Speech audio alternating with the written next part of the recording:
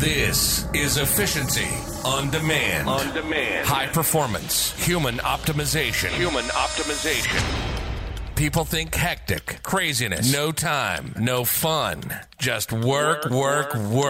Perform, harder, push, machines, high pressure, no time. It's time to slow down, to speed up. You owe more to yourself. This is Efficiency on Demand with Monique. Monique is a high-performance and human optimization specialist. During the show, Monique and her guest will talk about all things time management, impactful leadership, mindset mastery, and energy efficiency. It's time to take control of your time and live life limitless. This is Efficiency on Demand. And this is your host, Monique. Welcome back, everyone, to a new episode of Efficiency on Demand. Thank you, everyone, for tuning in. Today, I have a really interesting guest for you. And I actually don't know much about him yet, but we will change that together. So we kind of have a lot of mutual friends, so I'm really excited to dive in. But one thing that stuck out to me is that he may not be really well known yet in the internet world, but that might be really intentional. But he has like an intense knowledge of human nature, of a neuroscience background maybe as well, and is definitely a big name in the copywriting scene. So I'm really excited to dive into a few of my favorite topics, which is like human behavior and human nature, and see how this can apply to be more efficient when maybe writing copy, maybe, getting shit done. We will see. So let me introduce you, Dane Knighton, everyone, from the UK. Hi, Dane. How are you doing? Good. Let's roll. Thank you for having time today for us. Maybe you just start out with explaining everyone, who are you, what are you doing, and why you're doing it. Okay, free-barreled here. Okay. So, yeah, I'm a copywriter and basically strategic partner, if you want to box me in like that. Yeah, basically, I guess I self-identify more as a copywriter as a skill. I prefer to do strategic partnerships because it's beneficial for both parties. And that's who I am. That's what I do. And then I'm sure maybe we'll touch a bit on the story, as you guys see in a minute. And yeah, like Monique said, a lot of human nature, as copywriting is basically 75%, even more, just psychology anyway, really. So that's basically it. So how did you get into copywriting? What made you want to learn the skill or be the person who understands a lot about psychology and human nature? So yeah, basically, before we started recording the podcast, Monique was asking me, because on my website I have this picture of my really bad acne. So when I can't exactly remember my age. I think I was like 18, and I started getting really severe cystic acne. Anyway, so I was doing loads of content for fitness YouTube videos. And at first, I was just willing to help people out. I didn't have a business, whatever it is, motivation to make money from people, especially in that niche, because most of that niche is a lot of bullshit. It's just basically eat less and exercise, blah, blah, blah, blah. Anyway, so I was making loads of videos, like 700 videos. And then I came to do my pitch. I bought Robert Cialdini's Influence, and I was like, oh, okay, let's do this. Let me write a VSL. Actually, I didn't even write it. I just took the principle, okay, commitment and consistency, do a trial close here and then here, right? So I did that. I ended up getting one sale out of 700 videos. So I was thinking, okay, shit, like I know so much about fitness, but really that doesn't really matter, right? It's about the marketing of the thing, not the actual getting good at the thing.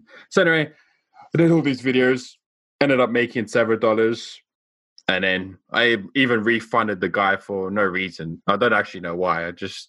Because I changed it and actually added more value to the program, I refunded him. But yeah, so that's why, basically, because I couldn't sell at all. So that's how I started to learn copywriting. And I'm sure your listeners, or they may or may not know, it's basically just persuasion. The better you get a copy, the more you can persuade basically anyone. So, first of all, what does that have to do with your acne picture on the website?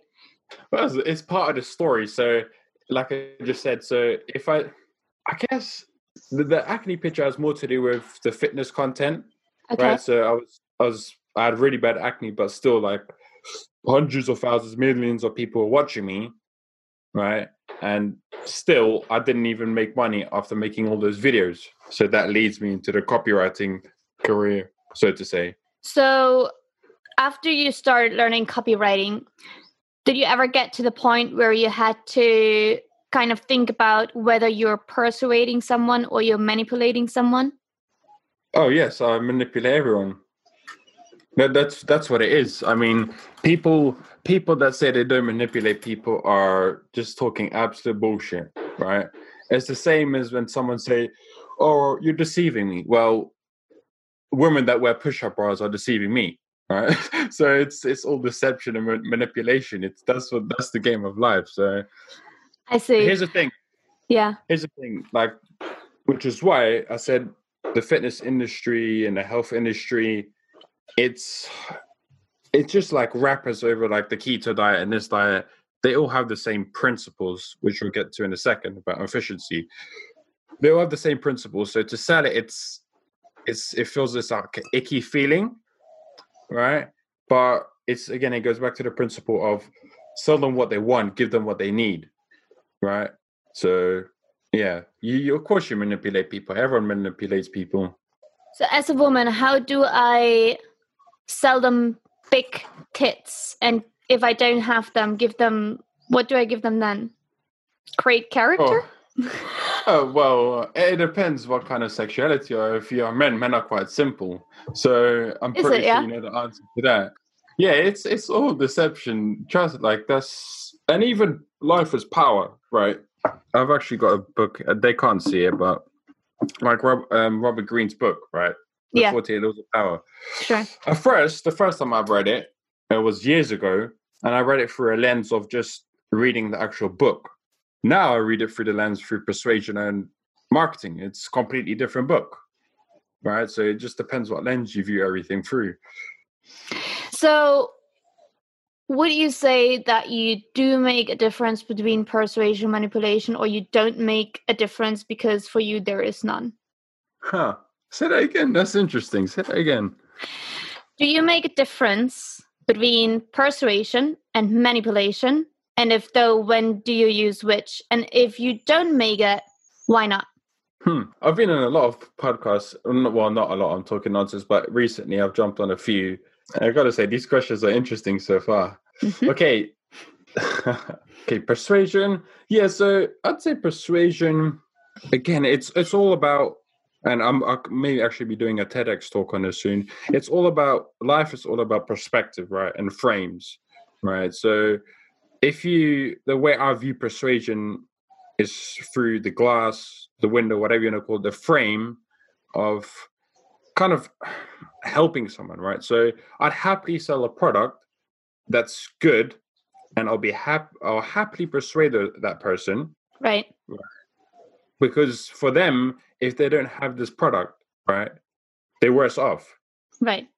So, for example, like there's some personal trainers that shouldn't be doing personal training whatsoever. They're actually dangerous. So those people, I don't want to get so good at persuasion so I can get their clients and help their clients, because I know this guy is just going to tell them a lot of nonsense. So anyway, that's persuasion. Manipulation, on the other hand, again, it's just like semantics almost. It's just the meaning you give the word, isn't it? But manipulation, I'd say it's the same as persuasion, right? So selling is manipulation. Okay. I think there was a book. There's a book called something like non-manipulative selling. Like, what a lot of bullshit. What else is it? Right. Imagine someone reading a sales letter and you go, oh yeah, this is wrong with the product, and this is wrong, and this is wrong, and this is wrong, and everything else is wrong. And you know what? It's probably not the best fit for you. Oh, and also, by the way, to lose weight, like your calories need to be lower than your expenditure per day, right? If you tell someone that, they're not going to buy it. Right. So you need to know how the human brain is wired. Sure. So if you'd ask me the question, my distinction between persuasion and manipulation would be your intention. So if you have, as you said, a good intention to help anyone, then you can persuade them. But if you have a bad intention of, for example, you couldn't even be bothered about whether this product is good or not, you just want to make the money, and your intention is actually not to help anyone, but to just like take them out because all you got to do is like fill up your bank account, then in my opinion, this is like a bad intention, and then you manipulate people into buying, for example. So as you say, it might be semantics, but I do feel like this little thing between like whether your intention is more in the positive or the negative direction is a very important one, at least to me. So I think, like you say, right, looking at it from a lens of perception, like how everyone perceive it, then we could go into all of these cognitive biases, couldn't we? Yeah, if you like. Yeah. But yeah, I agree with you there, 100%. And I didn't even think about that, right? Because ever since, I don't know, from a young age, my attention is just give value. So that for me was almost subconscious. I didn't even think about that, but I'd 100% agree with you there, 100%. Right. Well, we just like before we started the podcast, just for the ones who are listening to us, we just talked a lot about like the kind of online world that we're currently in. And I feel like then to add this very little bit of distinction of the intention is really, really important, because there are people out there who don't subconsciously carry a good intention every single day with them. Yeah, I don't really understand their purpose. Like, yeah, you can make some money, and then what else? Like, you're just gonna be some empty soul, and then probably commit suicide in a few years. Like, what's the point? Yeah, that's why I don't like the internet marketing world. Right. So, okay, great. I think that's a fair point, because I do believe that a lot of people who dive in, and I mean, probably most of my listeners are online entrepreneurs, business owners, or move in the online world.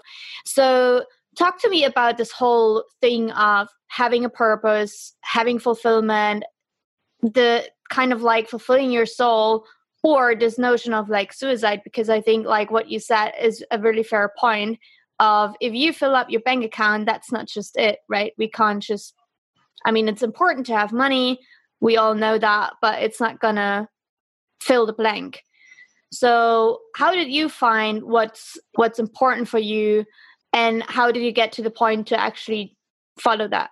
Okay, so yeah, I grew up as I grew up in South Africa, like Elon Musk, and I was maybe unlike Elon Musk. I grew up relatively poor, right? Like super poor. I had basically everything we possessed as a kid.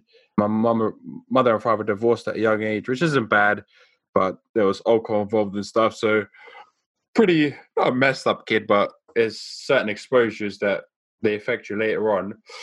And then, yeah, I had that severe acne, which was poor.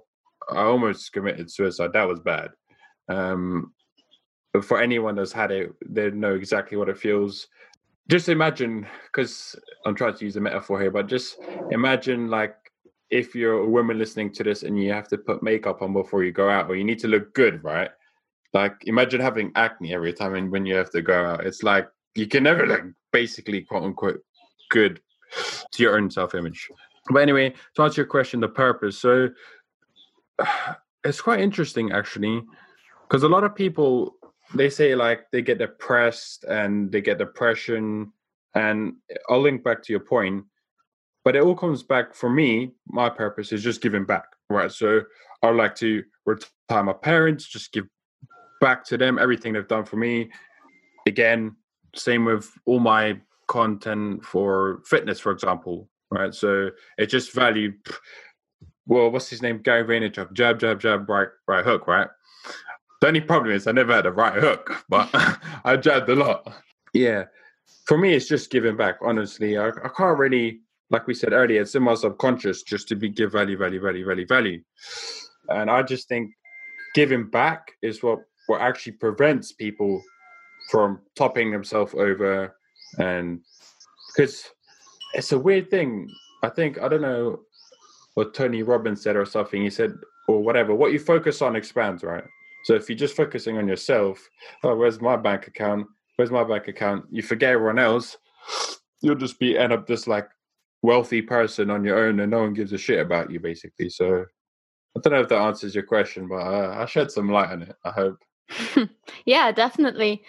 So let's dive a little bit into the human nature and the psychology of like not only copywriting, but that you had to learn basically to understand how to persuade someone. So how did you get started with all of this kind of knowledge? Because it's like a deep rabbit hole that someone can just slips in and never gets out. So when you first started learning copywriting and diving into it, where did you start? That's a great question. That leads me straight to kind of the first point I have for efficiency, right? Always start with principles, always. Like the book Ray Dalio's publishes on principles, right? It's the guy he's not a stupid guy, I can tell you that.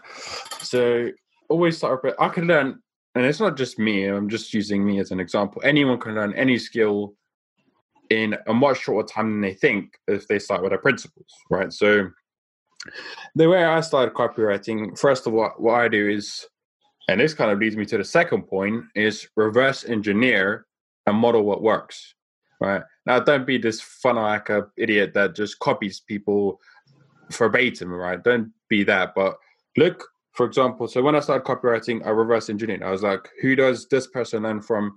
How did he get good at copywriting? Let's look at the tree, right? So like a family tree. Who's at the bottom? Okay, in marketing, oh, it's Dan Kennedy, it's John Colton, it's Gary Halbert. Okay, it's Jay Abraham. Let's go to them. Let's look at the principles they've used, right? And you can even go further back, like scientific advertising, Robert Collier, all these things, right? Look at the principles, see how you can apply the old adage principles to the new modern era, and that's how you learn the skill. So people sell these, whatever, Facebook courses or whatever you sell, LinkedIn course, and they don't even understand the principle.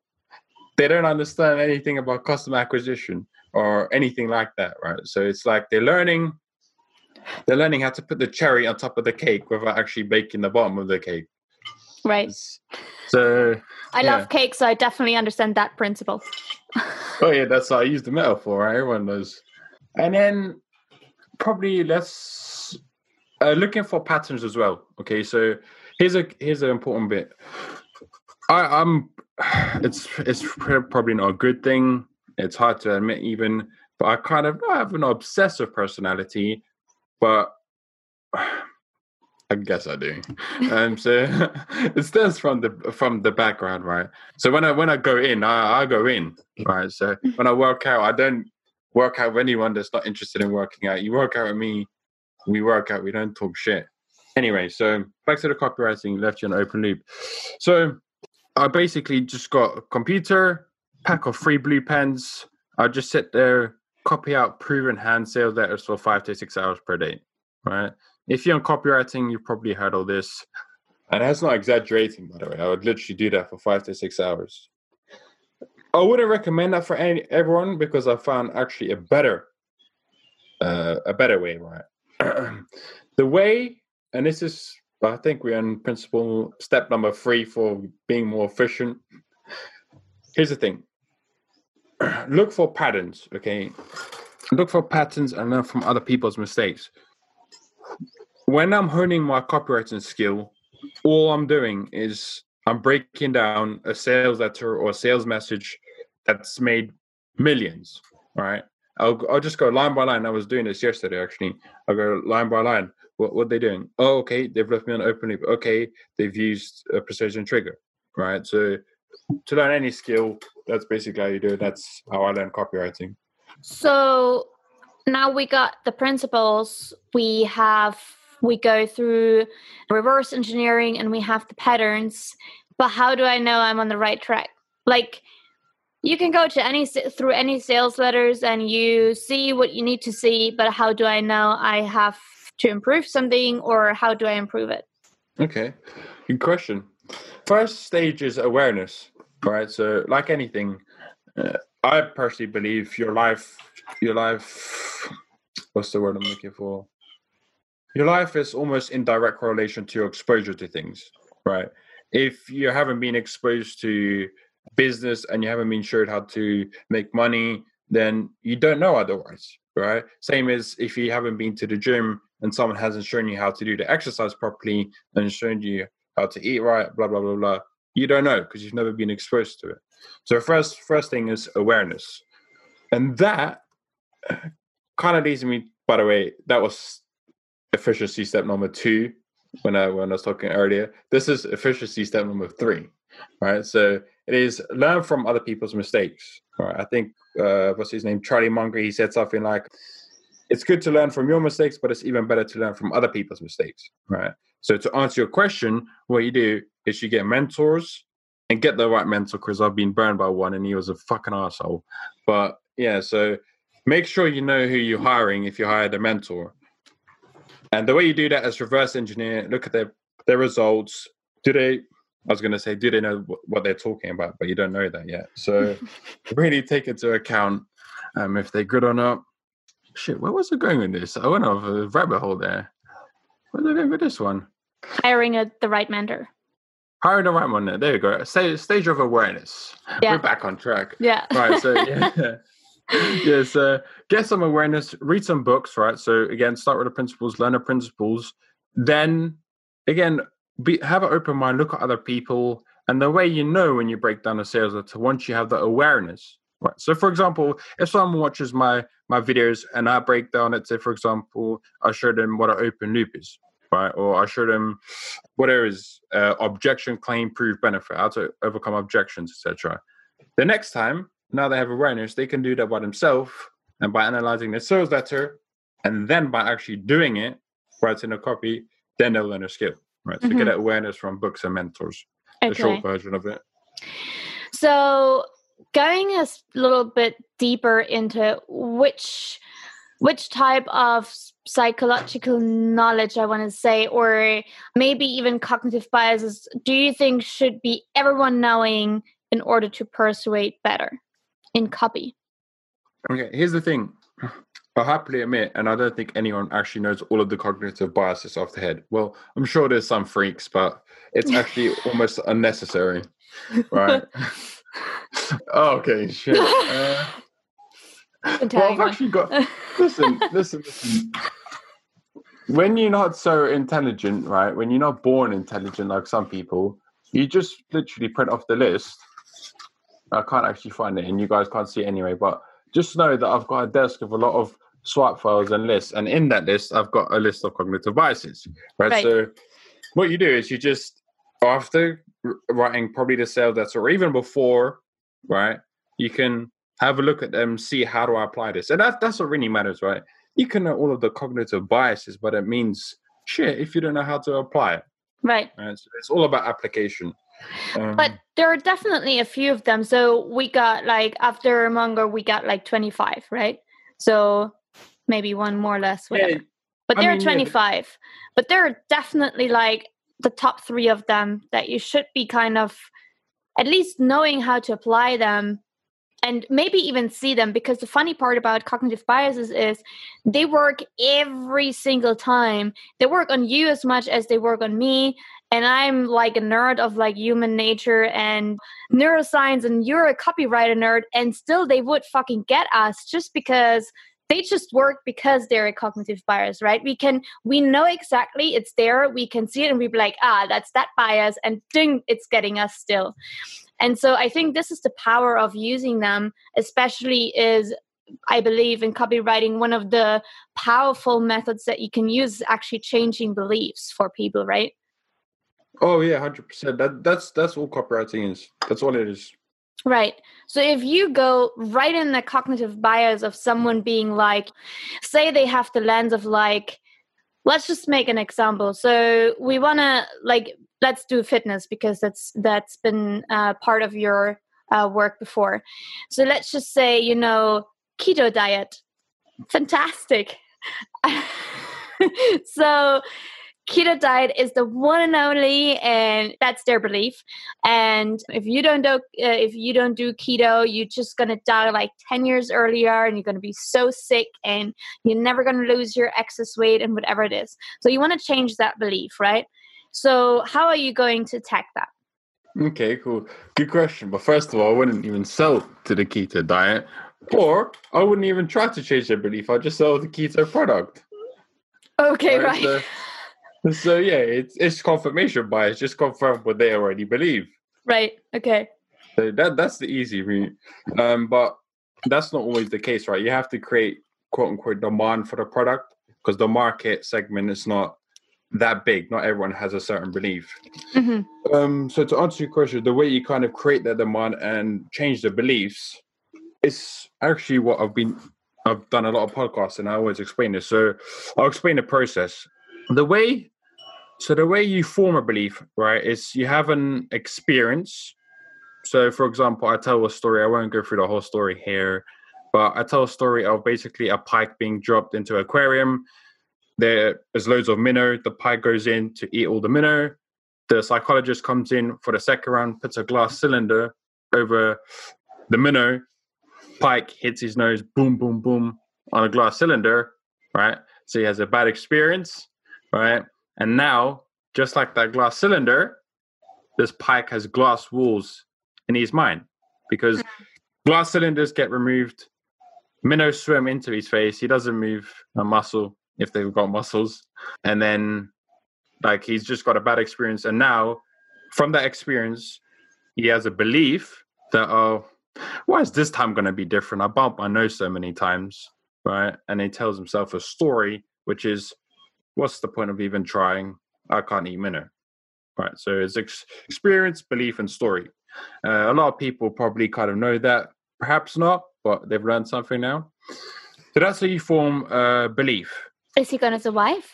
You're going to wait and see, right? Because maybe I need to change his beliefs first. Okay. Let's do it. So let's change his beliefs. So the way you change beliefs, and when you write copy, right, the belief changes. Again, I need to find a way to make this more interesting. I've basically wrote an entire book on this, but I still need to find a way to make this more interesting. You just need to do research, right? And it sounds so tiresome, but yeah, I'm working on it, guys. So anyway, you have to know your customers. Basically, what they've experienced in the past. Actually, we was talking about Stefan Georgi, right? Your friend. So he was talking about him before, and he always says, learn people's victories and failures, I believe. I don't listen to a lot of his stuff, but I believe he said something like that. All right. So the reason you want to learn what your customers' victories and failures are is because then you'll understand their experiences. Okay. So anyway, back to how we change beliefs. I'll leave them on the open loop for you. So I use a process called SAS. Okay, so you can think of SAS, SASICO, whatever you want to remind yourself of this. So SAS is you diagnose, or you identify, should I say, a specific symptom. So, for example, we use the keto diet. So, I need to be nice here, don't I? No. We have explicit language. Yeah. Not like I've been following the guidelines of that niceness anyway. So let's not use the specific symptom of the keto diet, so to say, or we let's do it actually. So for those of the listeners who don't know about the keto diet, right, basically you kind of cut carbs, right? And let's say, for example, today you just eat normal, and tomorrow you go on a keto diet, right? The following day, your weight, right, it's not fat, your weight will go down, mainly because your water retention has gone down, right? You're holding less water, right? So a lot of people be like, oh, I've lost so much weight. Okay. Horrible diet, by the way. You can't eat cake. Fuck that. Yeah, it's just some nonsense diet. No, the people that sell that thing and the people that sell all these kind of diets are just... You can't get me off carbs. I'm just saying that much. Yeah, it's just whatever, isn't it? A kilo of potatoes. But anyways, yeah, keep on changing beliefs. Yeah. Yeah, let's keep on changing the Pike's beliefs. Okay, So we're on symptoms. We'll keep on the keto one, but here's a good one. So let's say, for example, when women, well, this is just an example for sales letter. This is not my words. When women, for example, get overweight or anything like that, and maybe their body image or the self-confidence of their body is decreasing, and they might say in their own specific languaging something like, "Oh, my libido is set to headache." Right? So, well, I don't know. This is what I read in the sales letter, so I said it's not my words. But the whole... Is that how women talk, yeah? Listen, I'm making this memorable for the listeners. Okay. So, go on. So the whole point is to identify a specific symptom, right? So you want to get as close as possible to what your target market basically sees on a constructural level, right? So again, if, for example, a husband kissed the wife and she was like, "Oh, that's a granny kiss," or something like that, right? So just by labeling that and identifying the specific symptom, right? So that's a specific symptom. You can kind of link it to the experience that we just talked about a minute ago. Your job is to also give them a new experience. Okay? So the way you give them, for those of you who can't see, Monique starts raising her eyebrows. So that's S, right? So identify a specific symptom. Now you need to give them a new experience. Because it just happens. It just happens, right? It's a reflex. Okay. Yep. Because you might not be there in person. Okay. I hope so. You hope, maybe not. Sometimes you don't hope so. So yeah, anyway, you can either give them like a real experience or experience through story. Okay, so obviously that's what we do in copywriting. We give them a new experience through story. So we're on S. We're on S. We're on A. Okay, so A is assumptions. So what assumptions have they got? So like we said before, the way you form a belief is through experience, belief, story. And an assumption is an examined belief. Okay, so let's go to A. Let's go to assumption. Okay, so what are their unuseful assumptions? Okay, so for example, a lot of mine was kind of like I needed to create a lot of YouTube content to build a business, right? A keyword's create. I need to create assets, right? Instead, to replace the unuseful assumption, right? I can, for example, if someone told me a story of a little kid that had almost nothing, who grew up with no financial resource, nothing like that, but still he went to, let's say, for example, a newspaper publisher. He identified some space that wasn't used. He said to them, "Look, if I get your product, can I get 50% of the cut when each sale's made?" He went to another person which had a product. He said the same thing. There's no risk on either end, and it's like, oh, I don't need to create something anymore. As long as I just have access and the ownership of something, that's a lot better. Okay, so if you guys saw what I did there, I went from replacing an unuseful assumption, one that's probably maybe not as good, with a more useful assumption with a story and a metaphor. Hence why story is so important in copy. Right. So let me quickly summarize that. So you form a belief by experience, belief, and a story. You replace the belief by identifying the specific symptoms of the experience. Okay, so that's S. Then you go to A by identifying the unuseful assumptions, replacing it with a more useful assumption, aka your product, your solution, your service. And then you go to the last part by using a story and a metaphor, an analogy to make your idea think it's their idea. So that fish in that aquarium, what happened to them? The fish in the aquarium, they're going to have to listen to the end of the episode to find out what happened to him.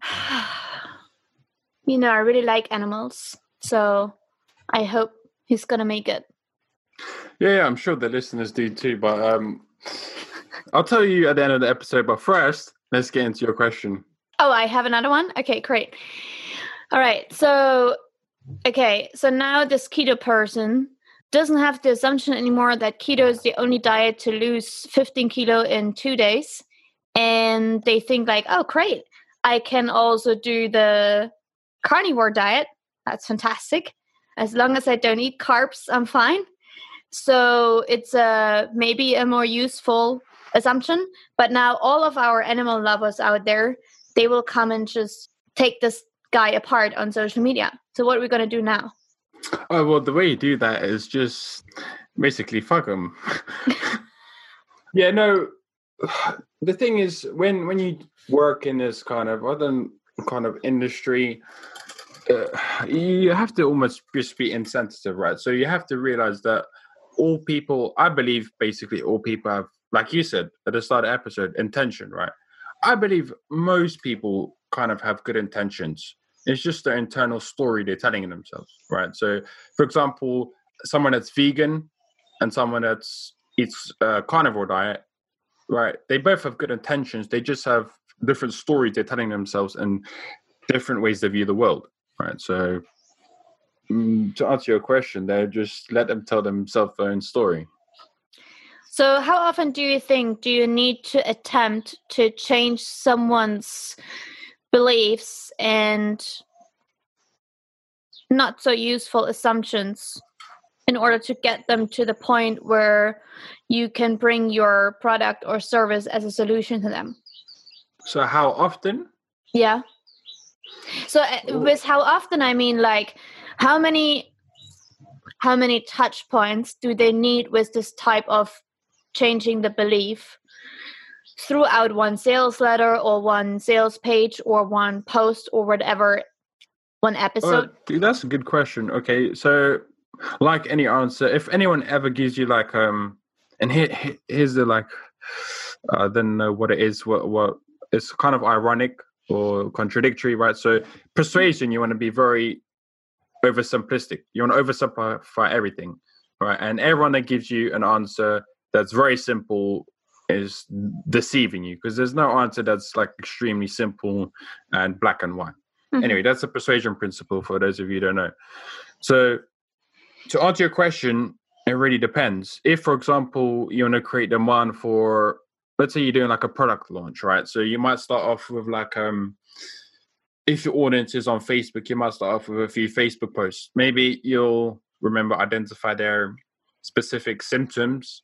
You identify, then maybe tell a story, because that story will give them a new perspective and replace the assumption. And you can just use different stories from different angles, use a metaphor once, use a story another time, use an analogy another time.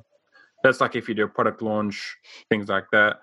In a sales letter, I use the example like basically copywriting is like lasagna, right? At the bottom, you've got like all the beef mince or whatever. I haven't cooked lasagna in years, but you have all this like the beef mince and things, and then you have the like the pasta sheet, and then whatever, some cheese or whatever it is, right? In copywriting, basically the cheese is all the like the elements like proof, objection, claim, benefit, and the bottom of the lasagna that actually keeps it intact is the beliefs, right? So another metaphor is think of, for example, all the elements on earth, like the houses, blah, blah, blah, blah, blah. The cars are proof, objections, all the elements, and you'll see in the sales letter, urgency, scarcity, and then right at the bottom, the tectonic plate, that's the belief, right? So belief just runs through the whole sales letter.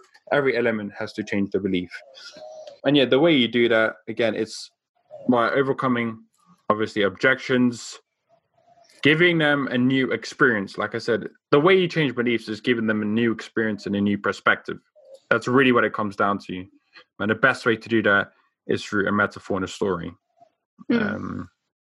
Actually, quick, for those of them that are actually interested in the actual principles of persuasion, a concept that's been bouncing around in my head lately, which relates to the human psychology, is, and you have a scale of novelty and security, right? So what I've seen recently in a sales letter, from the really good ones that have made quite a fair fortune, they use, for example, like metaphors or certain things that people are already familiar with, right?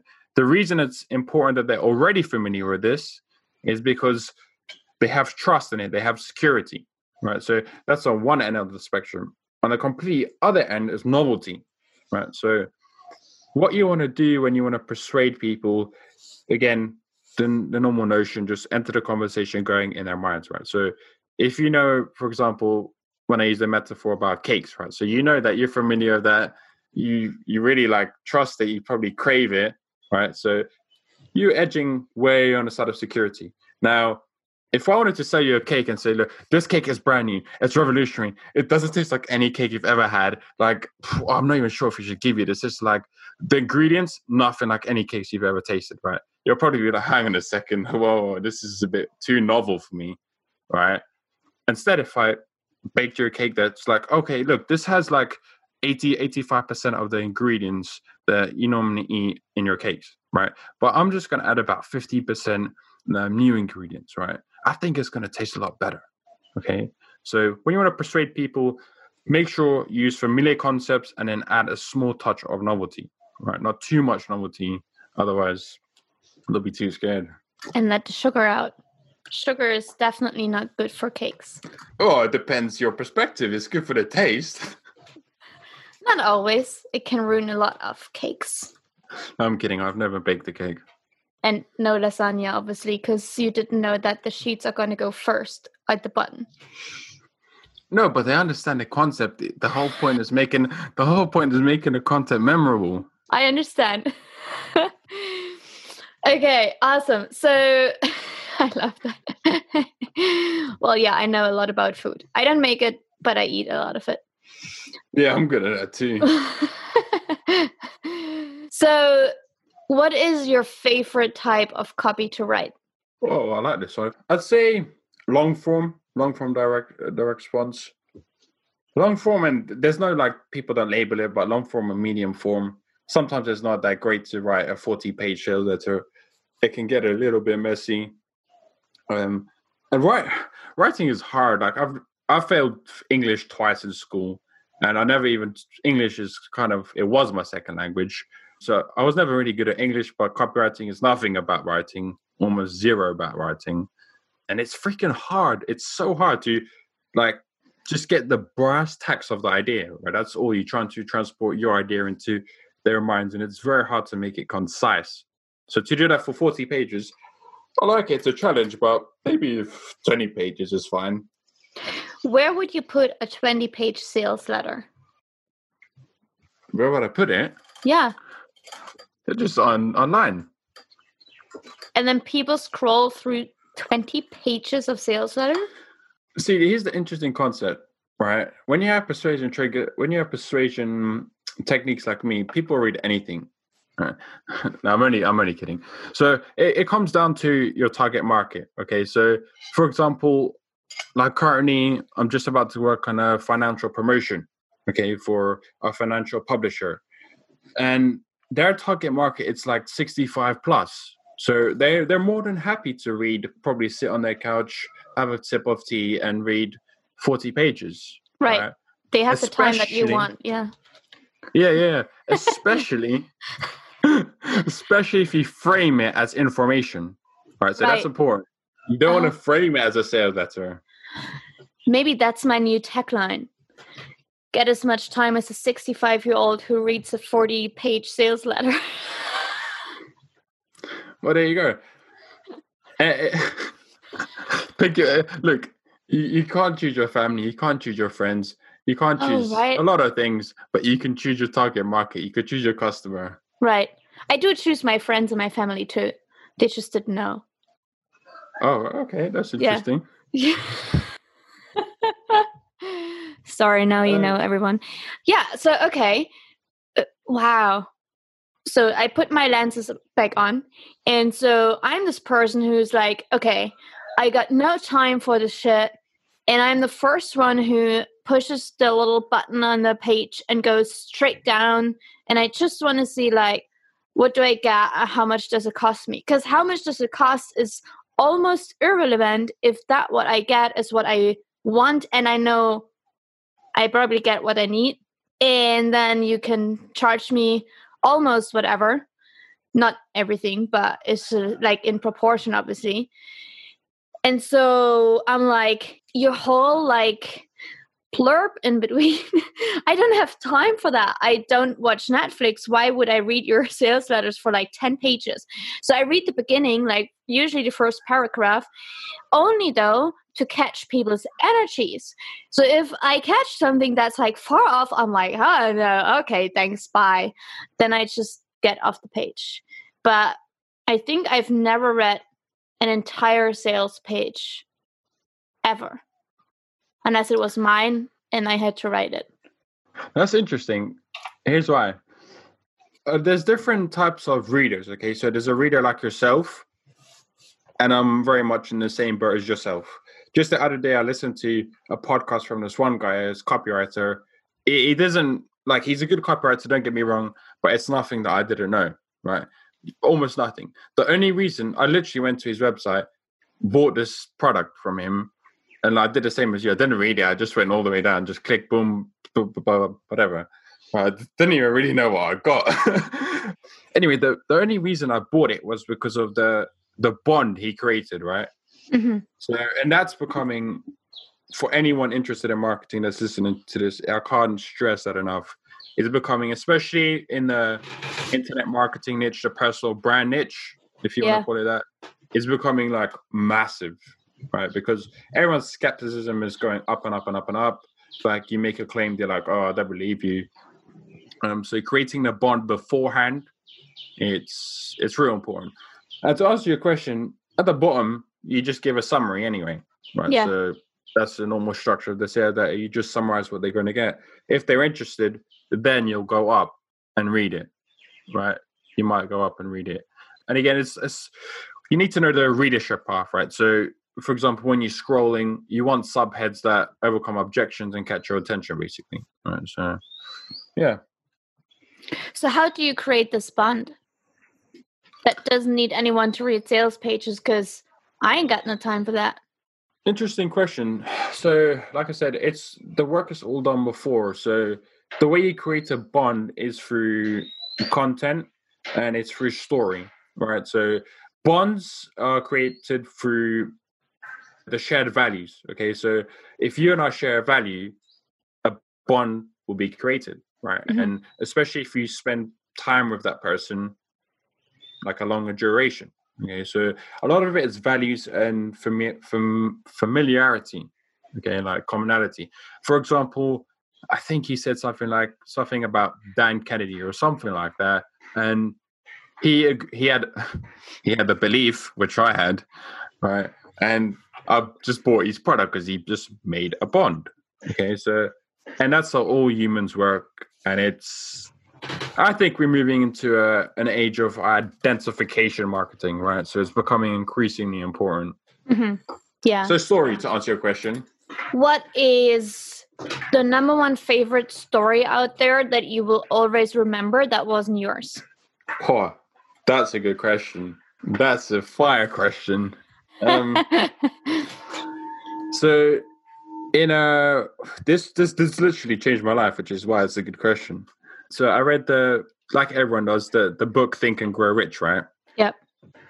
So I read this book when I was, I can't remember, 15, 16. I was just like, the person that wants to, and there's nothing wrong with this, everyone is their own person, but the person that wants to do like a 9 to 5, go to university, and that kind of traditional lifestyle. Okay. Mm-hmm. So anyway, I read this book, Think and Grow Rich, and it had the lesson 3 feet from gold.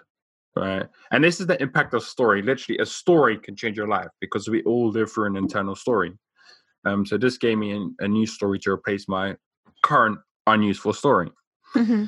So the 3 feet from gold, right? It was like, I can't remember their story like exactly word for word, but there was 2 guys. One guy, he came in, there was a gold mine, right? So he came in, he knocked the gold, whatever, with whatever they used to hammer the gold.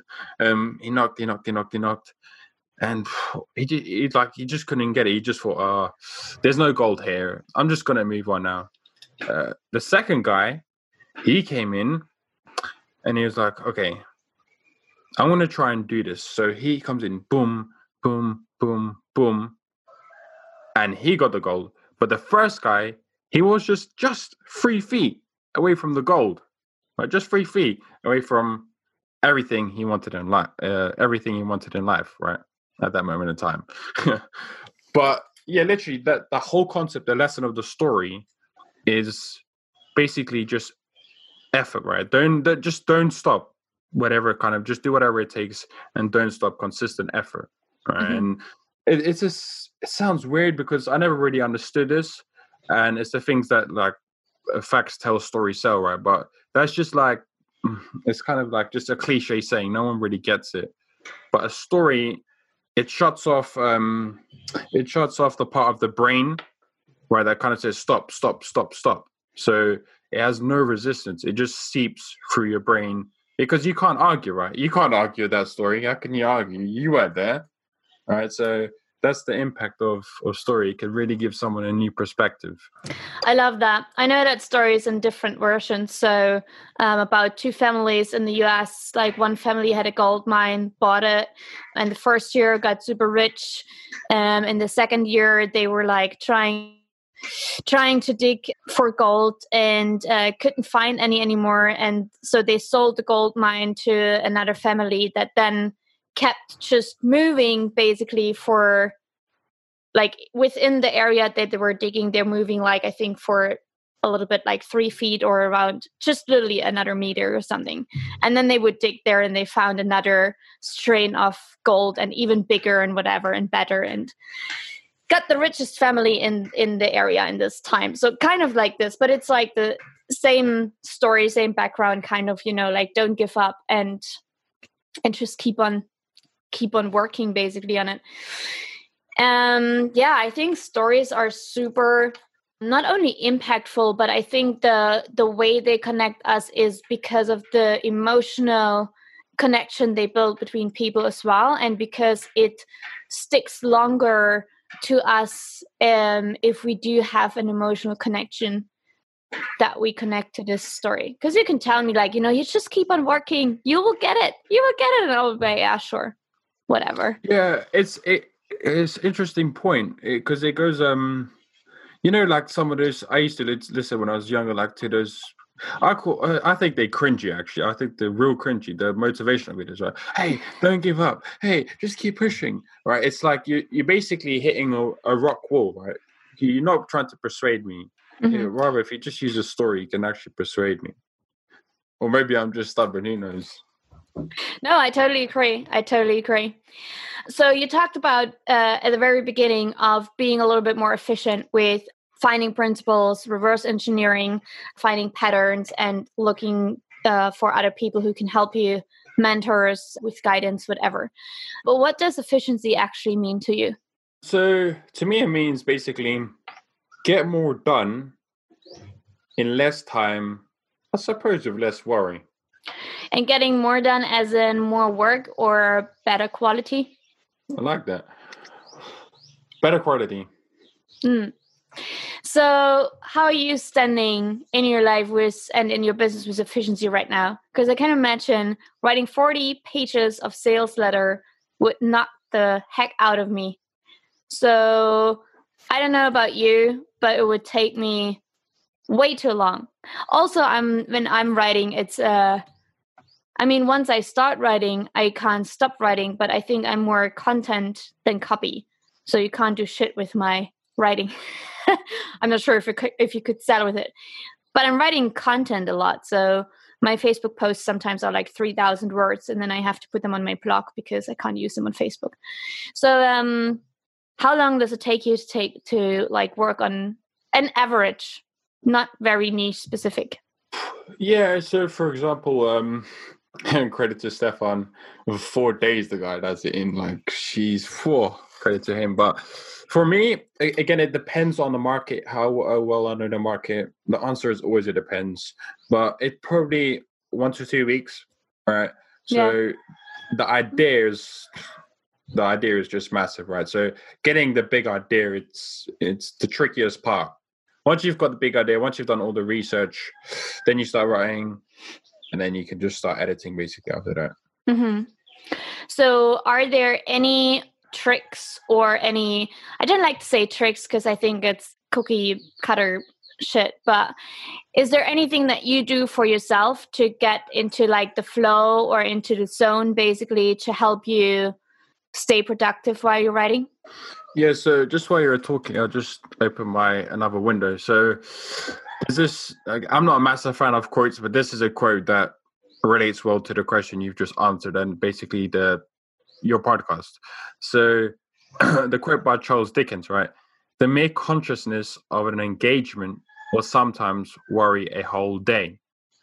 Okay, so to answer your question, how do I use that? Well, there's shit, hang on a second. I don't want to take it off my screen here. I'll just keep it on the little thing. Okay, besides the point. So the way I get into flow and the way the listeners can get ready from this is there's like two types of schedules, right? There's like what's called a maker schedule and a manager schedule. A manager schedule is like, hey, come here, we're going to do a meeting right now, right? Or we're going to do a meeting at 1 o'clock. Well, if I'm writing at 6 a.m. and I have a meeting at 1, I'm going to have this like nagging thing in the back of my brain, keep thinking of this thing, right? And that comes down to you kind of anticipating what's going to happen, anticipation, which is real important in copy as well, by the way. But anyway, the way I do it is, so for example, I did this podcast at 8 a.m. in the morning. Okay, so the rest of the day, now I haven't got any like podcasts or things to do. Right now I can just focus and just write. Okay, so not having any like distractions, anything, literally just opening up a Google Doc and just smashing it. No social media things, none of that nonsense. By the way, social media, are you online at all and like at this typical social media stuff? And how do you like what you see out there? You mean, how do I like what I see on social media, right? Yeah. You know, like all the content that's been presented. Here's the thing. Actually, I like it. The reason I like it is because I consume what I want to consume, right? So if I go on Facebook sometimes, I have friends that put good stuff, right? And the people that don't, well, they can get off it, right? So it's just like we said, it's a lens, right? So whatever you want to put through your lens. So yeah, it all depends. I mean, if you veer off other topics on social media, there's just it's actually quite cringy. It's like Okay, so before we finish this whole conversation, first of all, I want to thank you again for coming on and putting me at 8 a.m. Yes, first thing in the morning. I always say like the first thing in the morning is the most important thing. So I'll take it as a compliment for today. So tell me 3 things that, looking back at your career, you would consistently repeat again because you think that were the most important things for you to get where you are today. Fire questions, isn't it? Effort, definitely. I've never been the smartest or anything like that. Whatever. It's just effort. So that's 1. Number 2, principles. Always principles. Number 3, let's see what I can dig out here. I'd say, and this sounds cliche, so I wish I could have time to tell you a story here, but I'd just say action. Like literally, I know so many smart people, like way smarter than me, like 1,000 times smarter than me. But to me, anyway, success is in direct correlation to action and application than anything else, right? I know tons of smart people, and they just like, I can't even think of a metaphor. They just like a massive light bulb full of energy, but the energy never gets used. Mm-hmm. Right? So it's just about using all the energy and actually taking action and just making decisions, right? If you make a decision and it doesn't go right, well, what's the worst that can happen? Not that much, really. So anyway, what was my 3? Principles, action, and effort. Yeah. Awesome. So Dane, tell everyone where they can find you if you want to be found, and what they can find there if you have anything to offer. No one find me. In all seriousness, I can tell you where he is, don't worry. Yeah, in all seriousness, if they want help, I've got I put some stuff on my Facebook thing sometimes when I feel like it. I've got some books out there if you're interested in a topic. And then, yeah, I've got like, at the moment I'm pretty busy, so I've got a client waiting list. So probably don't go on there. Look on my Facebook and you should be fine. You should get content, hopefully, that you find helpful. Otherwise, I've done myself. What's one of your books that people can look for? I've got a few. So I've got the Forbidden Secret of Copywriting, right, which is like quote unquote proper book. It's not as small as the others. I'd recommend that for your listeners if they're like, let's say, beginner to moderate, right? If they're advanced, like they know a lot about it in the unpublished chapters. But yeah, if they want, they can check out. I don't want to start plugging stuff in here. Well, I asked you for it, so that's totally fine. Guys and girls and everyone else who is listening, you will find the links down below in the show notes, as you know. Dane, it was such a pleasure to talk to you. It was a lot of fun. Thank you for coming on. I hope we get to talk in the future again and just maybe nerd out on some more human nature. And if you haven't been subscribing yet, do that right now. You know where to do that. iTunes, Google, Spotify, whatever. You know that's just people. And I hope I'll see you next week. You've been listening to Efficiency on Demand. We hope you've learned about your ultimate potential, how to control your time, how to create some clarity in your crazy life, and how to live life limitless. If you haven't already, make sure to subscribe to the podcast. And please follow on Instagram at Secret Weapon to Efficiency. We'll see you next time on Efficiency on Demand with Monique. Remember, slow down to speed up.